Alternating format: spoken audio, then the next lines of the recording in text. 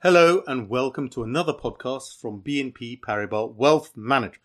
I am Edmund Shing, Chief Investment Officer for BNP Paribas Wealth Management.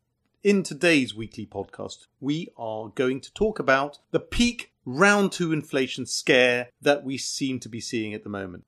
The question we're getting from clients more and more at the moment is, following the January data, which seemed hotter than expected, both for the economy in terms of growth and also particularly in terms of inflation, the question is, are we seeing another surge in inflation, or is the trend still down overall? So should we worry about inflation, or can we remain calm? I think if we look as to where we are today, the prevailing narrative in financial markets up until recently has been that inflation rates have peaked globally last year, thanks to the efforts of central banks in raising interest rates, plus, of course, the additional effect of calming of COVID-related goods shortages which had occurred last year. But now, the surprisingly strong economic activity and inflation data prints which we've seen for January, both in the US and in Europe and the UK, have challenged this narrative. Are we wrong to expect inflation rates to decline over the next few months to more, in quotes, normal levels? We don't think so. We still expect economies to slow further in the months ahead and inflation rates to fall as well. Here are 5 reasons for thinking this. Firstly, you should never, ever read too much into 1 month's worth of data because there's all sorts of volatility that can happen, particularly weather-related volatility. And this is particularly true in the winter. Remember that January actually was relatively warm in Europe and the US compared to historical average.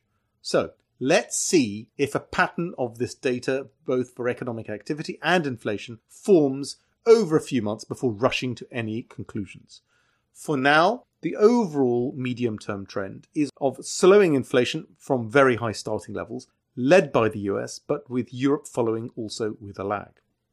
Secondly, a number of key inflation components continue to fall.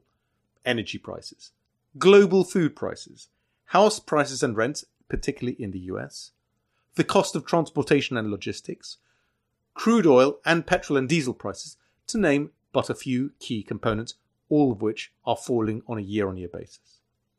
Thirdly, consumers are clearly reacting to the effect of higher prices, for instance in the supermarket. Branded goods companies like Unilever and Nestle can only increase the prices of their products by over 10% on average, as they have done over the last year, for so long, before consumers simply switch to other products which are cheaper. The evidence that this is happening is already available, with discount food retailers like Lidl and Aldi seeing huge gains in their market share in the UK and Europe, as consumers look increasingly to limit the effect of high food inflation on their budgets. Fourthly, the effect of higher interest rates acts with a lag. It can take 12 months or more from the time of a central bank raising interest rates to seeing the full effect of this on economic activity subsequently. The US Federal Reserve only began to raise rates above zero for the first time in March 2022, i.e. less than 1 year ago, while the European Central Bank only raised their interest rate above zero for the first time in September 2022, so not even 6 months ago. So the central bank rates will continue to slow the US, UK and Eurozone economies for at least another 12 to 18 months to come. We have simply not felt the full force of what central banks have already done up to now.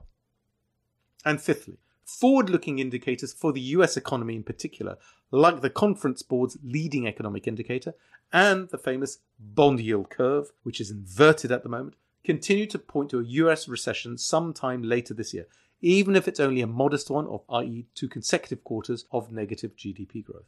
That's still what these indicators point to. In conclusion, I believe that too much is being read into 1 month of economic data. Yes, it is clearly true that the global economy is seeing better activity across the board in January. Yes, it is true as well that inflation rates are not falling as quickly or as smoothly as we would like.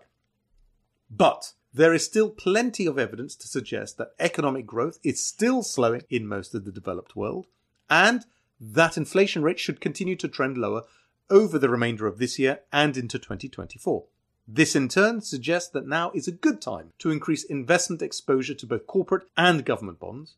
We favour short-term US and Euro government bonds after the recent jump in yields to 5% for a 1-year US Treasury bond and over 3% for a German 2-year bond. We also favour investment-grade corporate bonds in the US and Europe, which offer an average of 5.4% in the US right now and over 4% today in the Eurozone. Thank you very much for listening to this weekly podcast from BNP Paribas Wealth Management. Please do like, share and subscribe this podcast and listen to others in the series of this podcast that come out every week. For more information on our research, please do search for BNP Paribas Voice of Wealth on the search provider of your choice. Thank you for listening in and talk to you again next week. Bye-bye.